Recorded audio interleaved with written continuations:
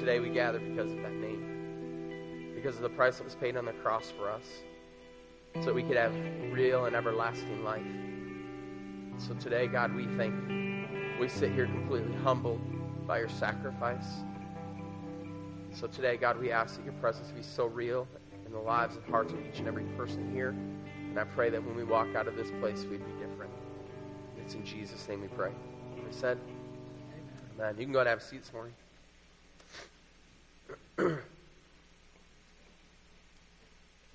So as Chris pointed out so wrongly, it is my birthday, and I'm 38 today, okay? How many else are 38, okay? Just below that.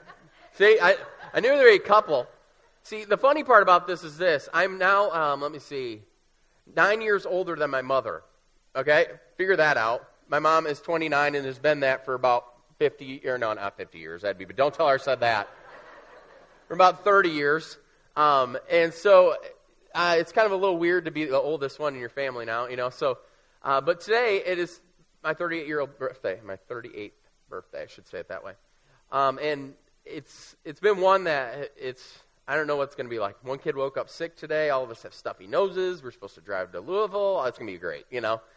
But here's the thing. Yesterday, Katie and I were talking, and Katie was 38 already. She's older than me, so had to point that out. Wiser, yeah. So I married up, you know, so that's the way it works. Married an older lady, okay? But today, one of the things that we got to kind of talk about yesterday was, is your life what you thought it would be like at 38? How many of you ever asked that question?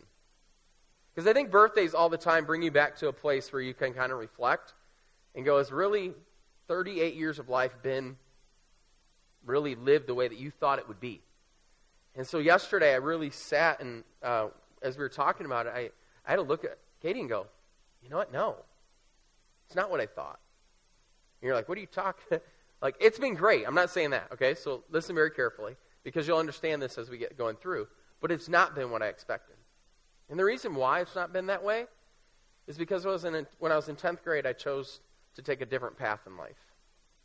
And the reason why it's not the same as what I thought it would be is because as I continue to listen to God and as I continue to follow Him, He continues to take us down paths that I never thought we would be on. And I wouldn't trade it for anything. I think that would probably be the story of many people in this room that have faithfully followed Jesus for a long period of time. I think they would look back on their lives, and I think if we could sit down honestly and we could pull them up here and put them on this microphone and they could attest to it, they said, yeah, I wouldn't trade a thing. Even the bad things. Because I think the thing that I hold on to and the thing that I know many of my friends that follow Christ hold on to is the fact that we've been talking about this last couple weeks in Romans 8:28. It says, God works all things for the good of those who are called according to His purposes. So whether it's the bad, whether the good, whatever it may be, He takes all things and He chooses to make good out of them.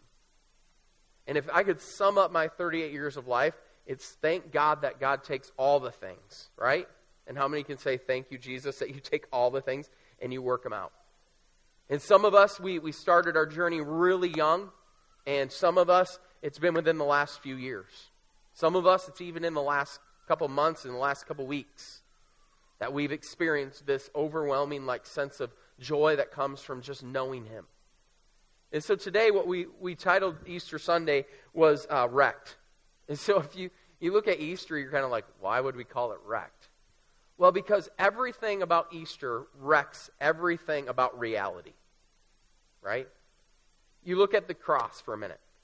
Jesus was nailed to the cross. Last night I watched a little bit of the Passion. You remember the one Mel Gibson did where it was really bloody? You remember that one? Okay. To me, that's probably the most real picture that you can get as close to it is. And it just was a reminder again of how amazing the sacrifice that God made for you and I. And if you can't sit and watch that and be moved and just be moved to thanks, then we've got a heart problem that we need to address, right? Because when we watch that, the visual reality of all that Christ went through is on display right there. And according to Scripture and according to all the historical documents, the amount of torture, the amount of flogging, the amount of all that happened in that day to Jesus, Jesus should have been dead before he even got to the cross. If you follow all the medical things, and one of the great books I read a long time ago was by a guy named Lee Strobel. It was called A Case for Easter. And it went through all the medical examiners, and he was a journalist, and he interviewed all these different medical examiners. And they said, let's take the cross and let's put all that we know about the cross and all that we know about Jesus' pre-cross time, where he was beaten, where he was flogged, where he was whipped with a cat of nine tails, and all this stuff. And let's take all that and let's put it all together, and let's put together a case that said, this is real. This happened. And as you read this book, the detail that these examiners went into, they say that the fact that Jesus even made it through the whipping by the Roman soldiers was nothing more than a miracle. Because literally the cat of nine tails was this leather whip that had all kinds of different pieces of glass and metal and different things in it, that when it hits, it would literally rip the flesh off of a person.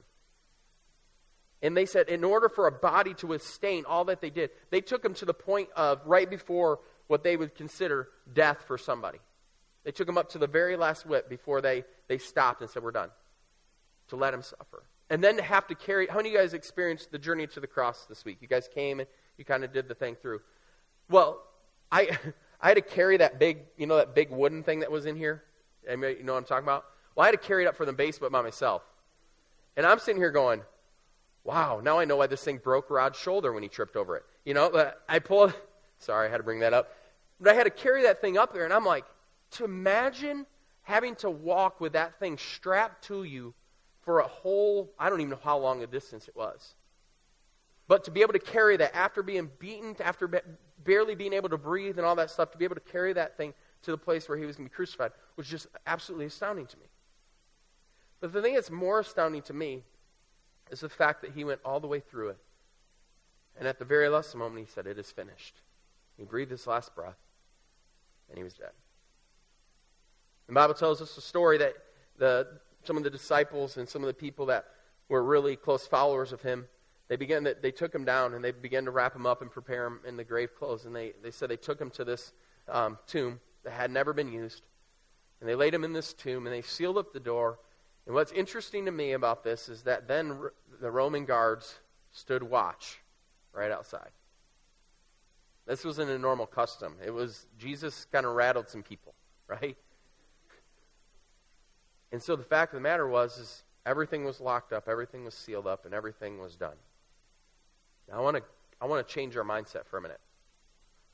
I want you to put in your head a disciple of that time, a follower of Christ.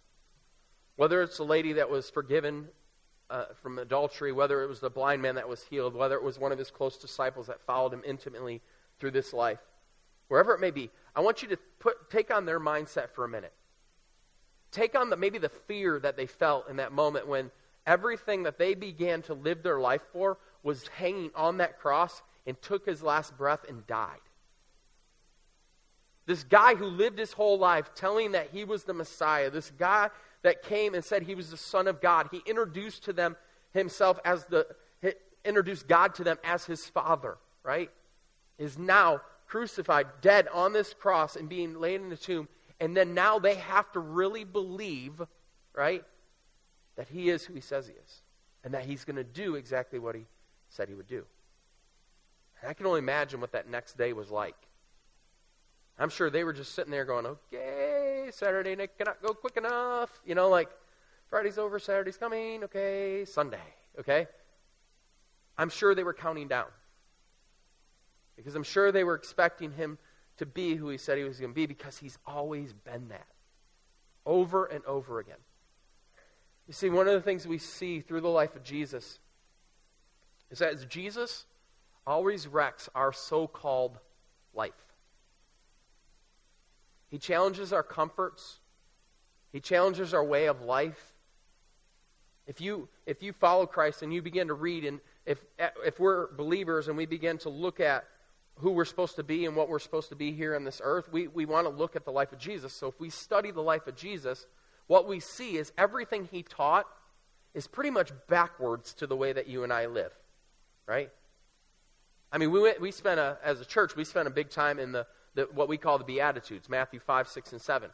And probably those 3 chapters really explain who Jesus is and what Jesus came to do and what he lives for and what his followers are supposed to live for. And they're anything but what you and I expect. You know? He said you're blessed when you're like poor in spirit. He said, oh yeah, that person you hate, yeah, well you need to go forgive him. Well, you don't know what he did. It doesn't matter. You need to forgive him. And then he makes this other statement where he says, do not store up for yourself treasures on earth where moth and rust destroy, but store up your treasures where? In heaven.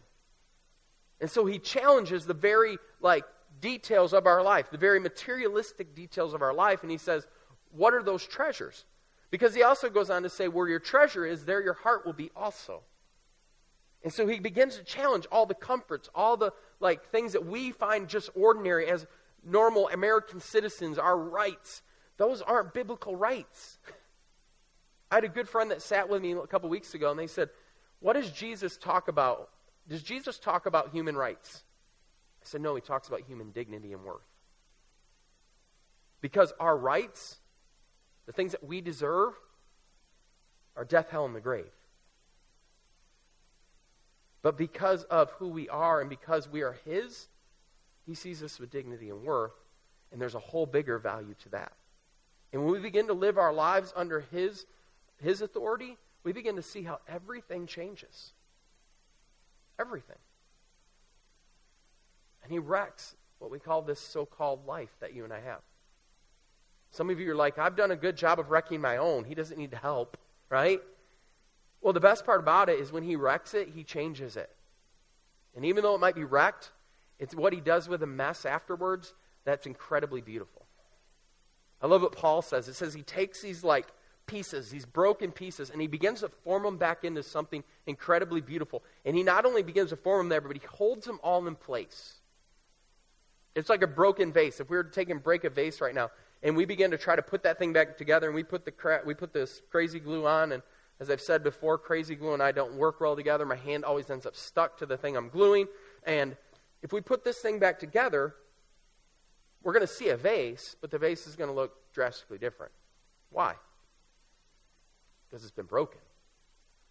Because its scars are very visible. But the fact is that vessel can still be used because it's been put back together by the one who cares most about us. You see, he wrecks our so-called life. There's a story after Jesus has been crucified and he's been laid in the tomb. And it was the next day. And if you want to, there's Bibles in front of you. If you want to turn to Luke chapter 24, we're gonna look through some different accounts. And here's the cool part. This week we're going to talk about how he wrecks our life, and the next week we're going to talk about how we live in the aftermath of it. Okay? And we're going to look at the different people, the different characters in the Bible that literally when Jesus rose from the dead, he began to meet these people and begin to speak to those people and call them into who they're supposed to be. There was an incredible aftermath that happened. Okay? And so what I want to do is I want to go through this little section of Scripture, and I'm reading out of a different translation, so you're going to have to try to follow along with me. But the beginning of Luke 24, we see these 2 women go to the tomb, right? And when they come to the tomb, they find that the stone's been rolled away, and they run in, and what do they find? Nothing. So immediately they begin to who stole Jesus? What happened? Where's he at, right? They begin to freak out. And it says that an angel of the Lord came and said, who are you looking for? He's not here. Now, I always thought about this, and I tried to think that I would be a little bit more spiritual than they were.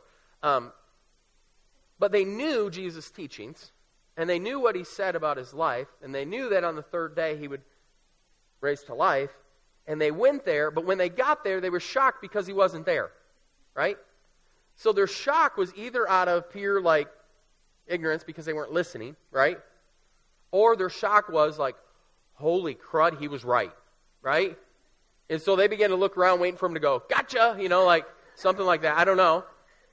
But then the angel goes, he's not here, right? And so what do? They take off and they hightail it back to the place where all the disciples are gathered. And then be going, he's alive, he's alive. And then there's that one, right? That never believes you, okay? And there's that one that was close to Jesus and never believed him and said, I won't believe it until I stick my fingers in the palm of his hands where the nails were and stick my hand. Like, you have that one. We all have that one. Okay, that's the doubting Thomas, right? But I love the story that follows after this. And it says this. It says the same day, two of them were walking to a village called Emmaus. And about 7 miles out of Jerusalem, they were in deep conversation, going over all the things that had just happened. And in the middle of their talk and questions, Jesus came up and walked along with them. But they were not able to recognize who he is. Now, isn't that interesting? Like, they spent an enormous amount of time with him. They knew the nuances of his voice. Mine sounds a little froggy today because I'm fighting a cold. Some of you are like, it sounds a lot better. Anyways, but they knew him. You know that. You know when you know somebody really close and you spend a lot of time with them, like there's a certain smell, there's a certain sound, you kind of know. But that they were walking along and they didn't even realize the guy next to him. Like, part of me goes, didn't you just look and go, huh? You know? But it was like they didn't even bother to look, or they didn't even bother to see what they needed to see. They just were so consumed with what they were in right there that they missed the very beginnings of this conversation that Jesus was having with them. So it says, he asked them, said, what's this you're discussing so intently as you walk along? They just stood there, long-faced, like they had lost their best friend. Then one of them, his name was Cleophas, said, are you the only one in Jerusalem who hasn't heard what happened in the last few days? Yeah, there's always that one too, right? They live in my family. Okay. He says, who are you, and how do you not know what's going on? He said, what has happened? Right? I'm like, that'd be awesome if Jesus would just, what are you talking about, right? They said, the things that happened to Jesus the Nazarene. He was a man of God, a prophet, dynamic in work and word, blessed by both God and all people. Then our high priests and leaders betrayed him and got him sentenced to death, and they crucified him. And we had our hopes hot up that he was the one about to deliver Israel. And it is now the third day and since it happened, but now some of our women have completely confused us. That says enough, okay? I'm dead. Okay, they came back with the story that they had seen a vision of angels who had said that he was alive. And some of our friends went off to the tomb and checked, and they found it empty just as the women said. Again, women are right again. But they didn't see Jesus. I can't help but feel for these guys. Because everything that they knew, everything that they had abandoned, they probably had abandoned their jobs, everything that they were doing to follow him. And now they're having to sit at this spot of going, either he is alive or he's not alive, and I don't know what to believe. Because what I see and what I saw was a man who was dead on a cross that was laid in a tomb, and now I don't know what to believe. And now we got these crazy women running around, right? Going, he's alive. And I don't know if I can even believe that because they're crazy, right? But these two men continued walking. And they continued on their journey. And then Jesus said to him, so thick-headed, so slow-hearted, and we know those guys. I'm one of them. Why can't you simply believe all that the prophet said? Do you see that these things had happened? That the Messiah had to suffer and only then enter into his glory? Then he started at the beginning of the book of Moses and went through all the prophets, pointing out everything in the scriptures that referred to him. They came to the edge of the village and were where they were headed. He acted as if they were going on, but they pressed him. Stay and have supper with us. It's nearly evening. The day is gone. So he went with them, and here is what happened. He sat down at the table with them, taking the bread. He blessed it and broke it and gave it to them. At that moment,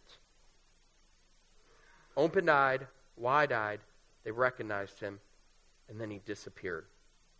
Back and forth they talked. Didn't we feel on fire as he conversed with us on the road, as he opened up the scriptures for us? They were basically saying we should have known, right? Then in this place of misery, in this place of no hope left, that Jesus would come and he'd walk right beside him and he'd begin to just slowly, patiently walk them through the story again. You see, think the other thing we see is when Jesus wrecks our so-called life, he also wrecks our ideas of God. See, the thing I love about Jesus is Jesus came and he introduced a God that wanted to be near to you, near to me. And so as these men were walking, they were remembering the times probably that they had with Jesus. They were remembering the teachings that he taught. They were remembering all he said about these few days. Yet they missed the fact that the Messiah was right there the whole time. And it wasn't until he broke the bread that their eyes began to open and they began to see that it was him. Right? Near again, close to them. And I love what they said. Isn't it amazing? Didn't you feel that fire? Didn't you feel that warm sensation? Didn't you feel different when he was near? Like that was him. So God takes our lives and he does the same thing. He takes our average, ordinary lives and he wrecks them. He challenges our creature comforts. He challenges what we think about who he is. We've talked about that the last few weeks. And the last thing is this. And then he takes and he wrecks you and me. He takes and he wrecks you and me. All of us have had that experience or will have that experience. And you're like, this is kind of a weird word for you to use, that he wrecks you. Yeah, because you're no longer yours. The things that you used to live for aren't the things that you live for any longer. The things that you once found so important aren't so important anymore. You're probably wondering why, if you're a visitor here, you're probably wondering why a lot of people are wearing these shirts, right? Well, here's the cool thing. Our church, last month, purchased these to wear on Easter. And it was the whole thing was to forget the frock. Forget the whole Easter get up and buying new clothes to look all fancy for Jesus. Jesus likes you just the way you are, right? And so we said, instead, let's take the money that you would spend on clothes to go buy for your Easter outfit and your big hats. Okay, I think nobody wore big hats. Good, I didn't mean. But you take and you buy your shirt. And can I tell you a really cool statistic? We purchased 48 shirts. You do the math. 48 times 25 is, Andrew David, is like $1,200. Do you know what the cost is for one lady in the Keziah Project to be taken out of human trafficking or sex slavery and put into the Keziah house? $1,200. So, part of the story when Jesus wrecked me, and you've heard this over and over, and I'll continue to tell the story because it's one of those moments, was a moment when I was standing, walking through this horrible, horrible place. To me, it was hell. And as a guy began to explain to us that this was a brothel, and there was these little shacks that were probably no bigger than someone's shed in their backyard, and there was a bunk bed in there, and mom would do business on the bottom, and the kids would be on top. And that's their life. And they paid $23 a day to live there and to do the business. And as soon as we left that place, we were completely wrecked. Why? Because everything that I thought, everything that I have ever felt comfortable, everything that I have ever done was square in my face at that moment and said, is that more worth giving everything you have to making sure that these women go free? And at that moment, my life was wrecked. So we get to our car, and we're both, Matt and myself, we're just bawling our eyes out. We get to the compound that we went back to, which most people don't have compounds. It's just because we're Americans, we get to go in these nice fancy places. And behind closed doors, we begin to weep.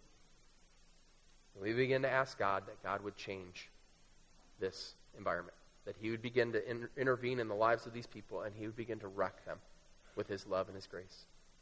And from that, the Keziah Project came. And for the last 3 years, there's been over 60, 70 women that have come through this program, and every one of them now is employed in a line of work that gives them dignity and honor, and they're living out their relationship with Jesus Christ, all because God takes us to this place, reveals something to us, wrecks us to a place that we literally walk back to and say, we got to do something different about that. And he takes it and uses it. And because of 48 shirts, we get to enjoy one more person going free. And he uses that to wreck our lives again. You see, my life has been a series of just different avenues or different things where I just watch when Jesus wrecked me. He does it with his life. As I read his word and as he begins to challenge me through his word about how he lived, it wrecks me with his words. What he said to people, how he said it, just literally wrecked people. With his grace. If it wasn't for his grace, you and I could not be the people that we're supposed to be or called to be. But most importantly, he wrecks us with his love. And his love is unlike anything else in our lives. When we truly embrace it, we find all the freedom that we need in his presence, close to him. The most famous verse probably in the Bible is John 3:16. For God so loved the world that he gave his one and only Son, that whoever believes in him should not perish, but have everlasting life. Right? They said God did not send his Son into this world to judge the world, but to save them. You see, when he wrecks our lives, he saves us. He saves you and me. It's when I followed his voice to the detail every step of my life, I've watched as God continues to wreck and he continues to change and he continues to save my life. Over and over and over again. He does it. And today, he's here and he wants to wreck your life. He wants you to get out of the creature comforts and out of the things that you're living for that you think are going to bring you so much value and so much worth. And he wants you to see that all they're going to lead you to is a road that's full of death and dying. Some of us have been craving all these things that we think we so badly need. And yet in the end, it leaves us wanting more. And Jesus comes and he says, I'm the bread of life. Everything that you need, you have in me. If you're thirsty, I have it all. Because I am the bread. And I am the water. I am the living water. Jesus came, and he came to wreck you and me. My favorite verses is in Galatians 2:20. And it says this, it says, I've been crucified with the Anointed One. I'm no longer alive, but the Anointed One is living in me. And whatever life I have left in this failing body, I live by the faithfulness of God's Son, the one who loves me and gave his body on the cross for me. I can't dismiss God's grace, and I won't. If being right with God depends on how we measure up to the law, then the Anointed One's sacrifice on the cross was the most tragic waste in all of history. If we try to do it on our own and we don't accept his grace, his sacrifice on the cross was the biggest waste in all of history. Today, for some of you, you're sitting here and you've been trying to do life on your own, and Jesus is saying, just come to me. Come to me, all you who are weary and heavy laden, those that are carrying such a heavy weight. And he says, I'll give you rest. He says, come. And I think the fear is this, when we come close, he is going to wreck some things.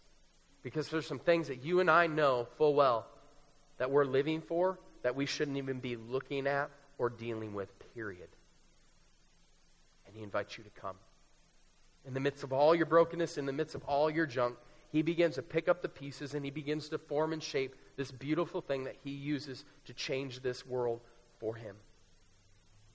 It's for his name's sake, as we talked about the last few weeks. And today, we're sitting at this point, and we ask this question, has he wrecked your life? Because I can spend way more time today talking about all the different situations, all the different places I've been in, where I've literally watched Jesus come in and completely wreck the way I see things. Why we're here is because he wrecked our lives and told us to move here. That's why. He continues over and over again through his word and his spirit, showing us that if we want to live the way he's called us to live, if we don't want the cross just to be something that ended everything, but we want to see resurrection life happen, then we need to start living in a way that honors him. My thought went through my head this week. So many of us worship the cross. But if we stop at the cross, there's no freedom. We have to embrace the resurrection, and we have to embrace the Spirit.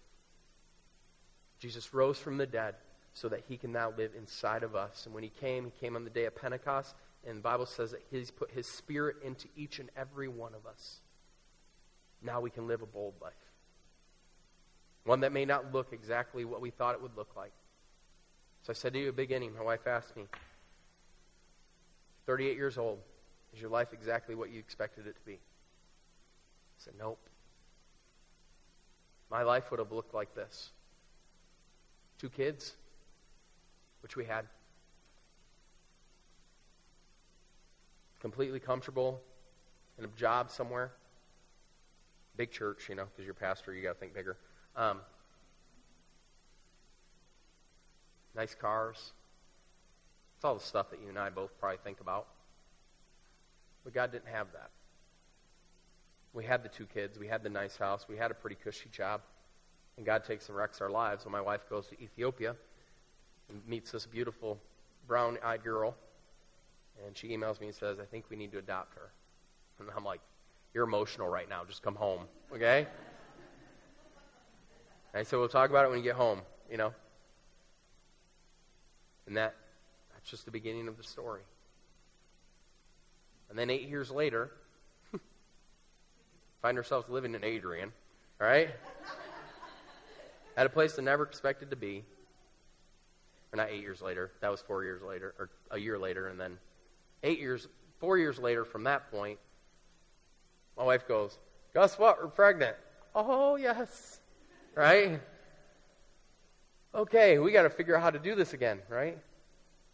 But completely changed our life again. Because when you embrace God's plans for your life, at the onset it's going to look like everything's just a big wreck. But on the backside, you look at it and go, God knew exactly what he was doing. And he did.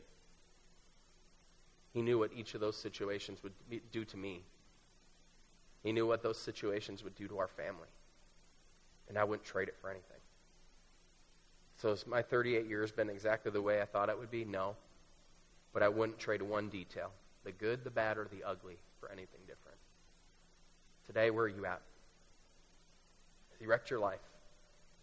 Has he moved your heart in such a way that, man, all you want to do is just live for that thing?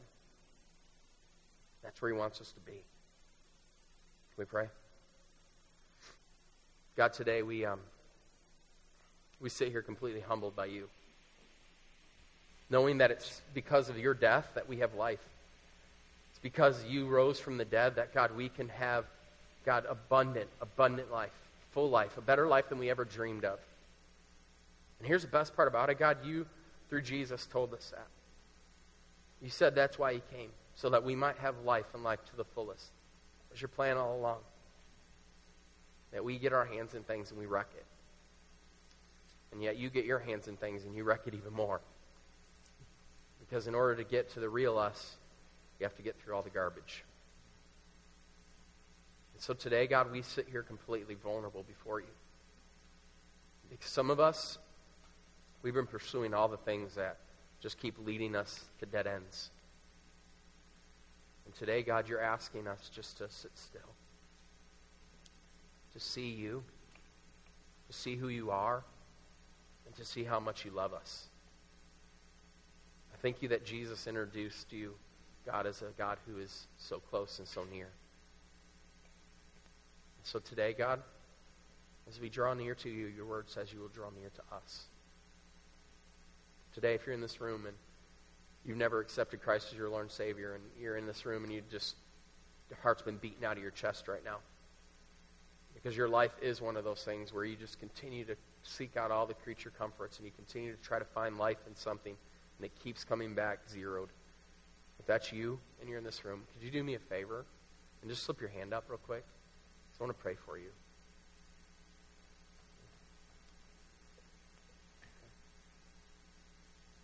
Okay.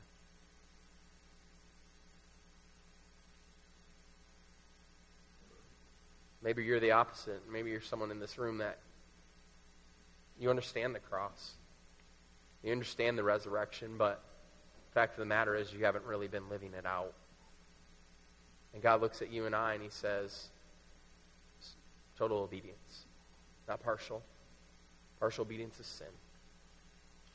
If you're in this room and you've really just kind of been straddling and you haven't really been living as you know you're supposed to live, if that's you in this room, would you just lift your hand up a minute? Okay. Today is your day. God gets to wreck you. And he does it because he loves you. So today, God,